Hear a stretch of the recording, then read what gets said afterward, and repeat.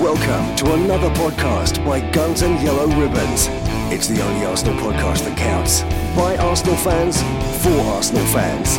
Enjoy the show. Hello and welcome to Guns and Yellow Ribbons Live. This is the Europa League Frankfurt preview. We had a little bit of a technical difficulty. We thought we were on live about 5 minutes ago and we were chatting away to ourselves and we forgot to press the button, so we're here. Potsy, how are you? Yeah, I'm very well, thank you, mate. Take two. It's always good. Take two. Right, okay. So, Europa League, Frankfurt, Old Man Trev's out there. Should this be our main focus, like the Europa League? It is a route to the Champions League. We got to the final last year. Should we put as much effort into this year, or should we concentrate more on just purely going top four?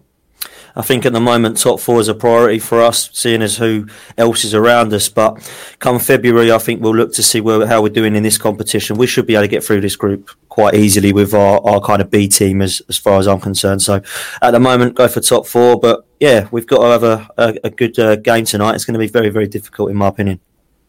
And it's tonight. It's not really tonight, actually, is it? It's this evening. A few hours away, yeah. Yeah. It's 5 to 6. That's going to be really strange. I don't know whether I'm going to be in the pub or sitting at home and watching it, eating my tea. You know, it's a bit strange, don't you think? Either way, you'll have a beer, mate. I imagine. Me? Of course.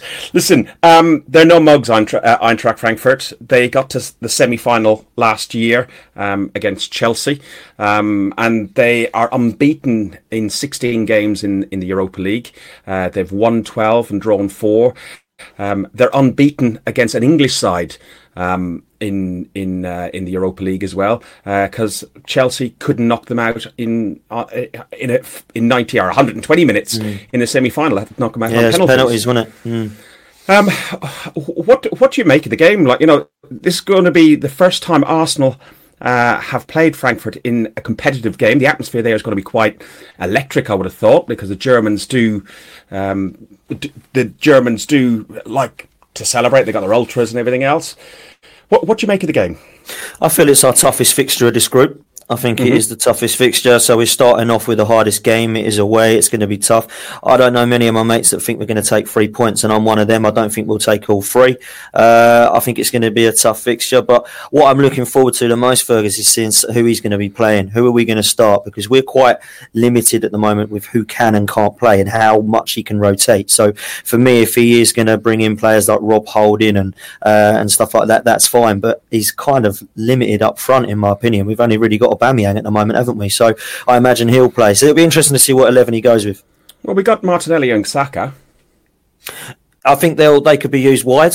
It depends really. I'd like to see him start Pepe, because I think this could be the game that he could get his first goal, and that's all I need Pepe to do is just get his first goal, and I think we'll see a really good player there, because he has got everything in his locker. He just needs that first goal. And Arsenal have lost the past 4, the last 4 away European trips to Germany. I was at the last one at Cologne with Dave Hurl, the Jonah, scoring twice and conceding 13 in the process. So, as you said, it's not going to be an easy journey, is it? Well, with our defence, Fergus, it's never easy, is it? Let's be honest. No, that's true. In the Champions League. And the Europa League combined, Arsenal have been eliminated at the first group stage only once since 20 years, in the last 20 years, 1999-2000 season. And as I said before, Frankfurt semi-finalists, unbeaten at home this season in the league. And they are our biggest opposition, as you said. But their manager, whose name is Adi Hütter, Adolf Hütter is his actual full name, but he goes by Adi. He's an Austrian, so we're playing Adolf. He considers us the biggest opposition, and he's also very worried about Aubameyang if Aubameyang does start. So looking at the squad, what do you expect from the lineup? We're left Socrates and Ozil at home. Ozil has only started one game and played 71 minutes so far this season. On the other hand, Socrates deserves a rest. He did have a bit of a mare at the week. I kind of get the Socrates one because he was genuinely gutted. You could see from that mistake. I mean, you could see how upset he was, and he come out and held his hands up and said, "Look, that was my error. My mistake." So I can understand. Maybe he thinks, "Well, have a rest, mate. Get your head back in the game for the weekend." So I get that one. Explain Mesut Ozil. I really don't know. Why he gets a pass. He must have something fancy written in his contract or something like that to say he doesn't have to go to away games or shitty German opposition. Honestly, really don't understand it at all. Socrates has played every game this season, so you can understand why he deserves a bye. Holding has travelled, good, as has Mustafi. Oh dear. Well, that guy needs to just stay at home. He can be left in the stands as far as I'm concerned, because that guy's done. And Emery's trying to come out now and say he's happy for him to be a part of the squad still. That's a lie. We know that's a lie. He wanted to get rid of him. He said you can go. Holding, for me, I think should play. I'd like to see him get 90 minutes if he can. He's been playing for the under-23, so I'm happy with that one. But I think it'll be Holding and Luiz, or he may even go for Chambers, Yeah. I'm hoping. I've written down here: should Holding, Chambers, Willock, Smith Rowe, should they all start? Should they get 90 minutes? I definitely believe Willock should, and I definitely believe that Holding should, 100%. I think the pair of them I think everyone's crying out for Holding to come back, because we're hoping it's the Holding from last season, because we went 22 games unbeaten with Holding in the team. So when he got injured at Old Trafford, I actually thought that was a real big blow, because I think that's the best I've seen him play. And also Chambers, you got to look at Chambers and think the only time he kept a clean sheet was when Callum Chambers played, and he ain't got near the team since. So it'd be interesting to see. I think everybody would like to see them two start. Obviously, Big Steve agrees. Yeah, Big Steve has messaged into the group. Chambers has to start, and Steve, I don't disagree with you. I think if he doesn't start for this, I'd be gone on to my agent saying, "Get me out of here." Well, what is the guy going to do? Well, this is the thing. He must be looking at those players in front of him, thinking, "I've got a chance here," and if he's not given it, I think that's a little bit harsh. I mean, I was speaking to Manny yesterday for a bit, and we were talking about Callum Chambers coming as a defensive midfielder. If he's looking for that kind of, the rumours where he wanted to look at bringing somebody like Nzonzi in with a stature and a presence.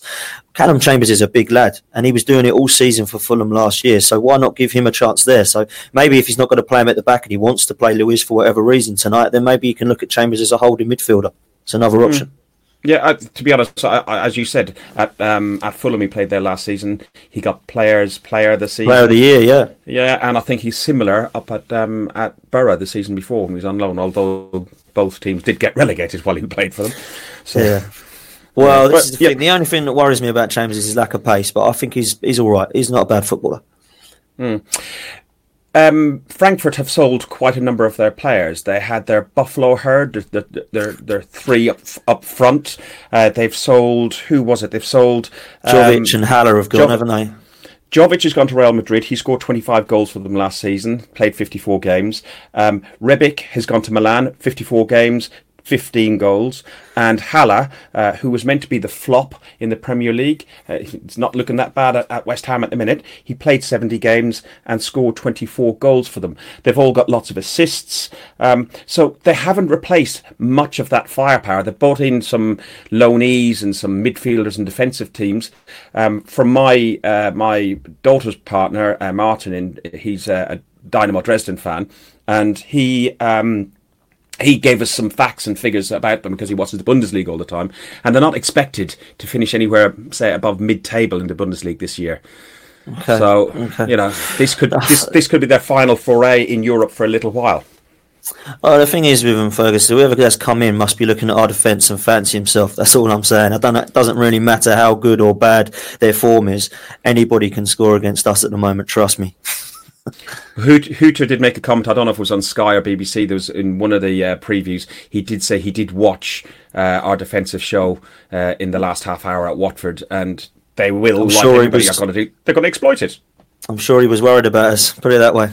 That was an embarrassing second half, wasn't it? Yeah, indeed, and not to go back over it again because we've done that one. But they have brought in a former player, Bastos. Bastos, yeah. He played for Frankfurt 3 years ago. He played 85 games for them, scored 36 goals and 10 assists. What do you know of him? Well, when he was there a few seasons ago, I rated the lad. I thought he was good. I mean, I don't watch much of the Bundesliga because I'm not a huge fan of German football. However, I do believe that he was one of the players that people were looking at. So didn't work out for him, and he's come back. And sometimes that's the worst thing to happen for opposition, because it sometimes it goes back to where it was working for him, and it picks up where he left off. So let's hope that ain't the case tonight.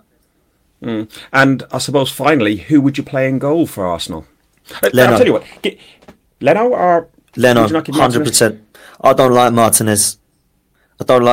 Everyone tells me that he's been there a couple. Did you see him against Reading when we lost 7-5? Sorry, 1-7-5.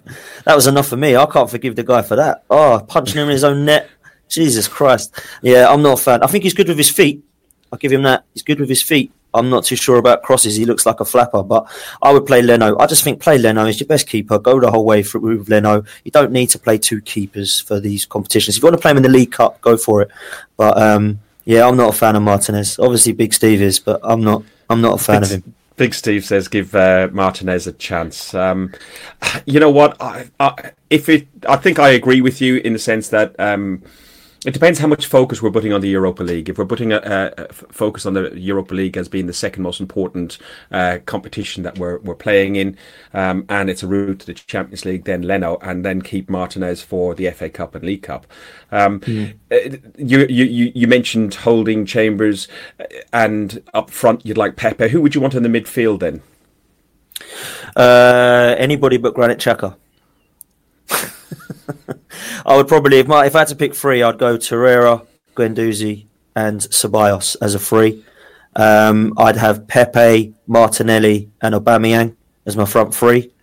And then I would go with, well, we haven't got any choice at fullback at the moment. It's got to be Maitland-Niles and Kolasinac. And then I'd go with Holding and Chambers, and then Leno in goal. That'd be my 11. Okay.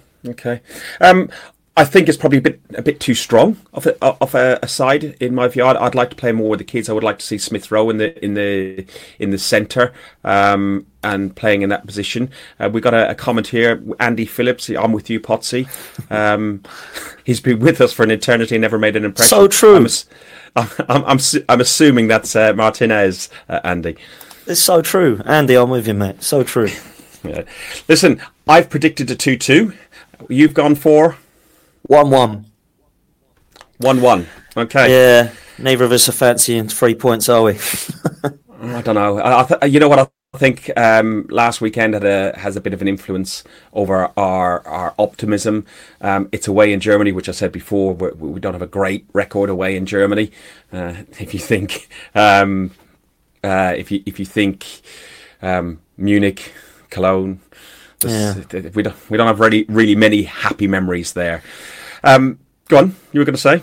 I was just going to say, at least it ain't a Bayern Munich 5-1 thing, is it? Let's hope. Jesus, that's always going to haunt me forever, I think. Or 10-2 on aggregate, was it? 10-2 on aggregate, yeah. Let's brush over that one. Yeah, listen, absolutely. Tune in to us. This will be reposted on YouTube. Do follow us on our YouTube channel, which is Guns and Yellow Ribbons. Obviously, you're following us here on Facebook because you're watching us. Thank you for this very brief update, and hopefully we get 3 points tonight. Thanks very much, and up the arse. Up the arse. Thanks for listening to Guns and Yellow Ribbons, an Arsenal podcast by Arsenal fans for Arsenal fans. Follow us on Facebook at Guns and Yellow Ribbons or Twitter at Guns and Ribbons, and remember to rate and review us too.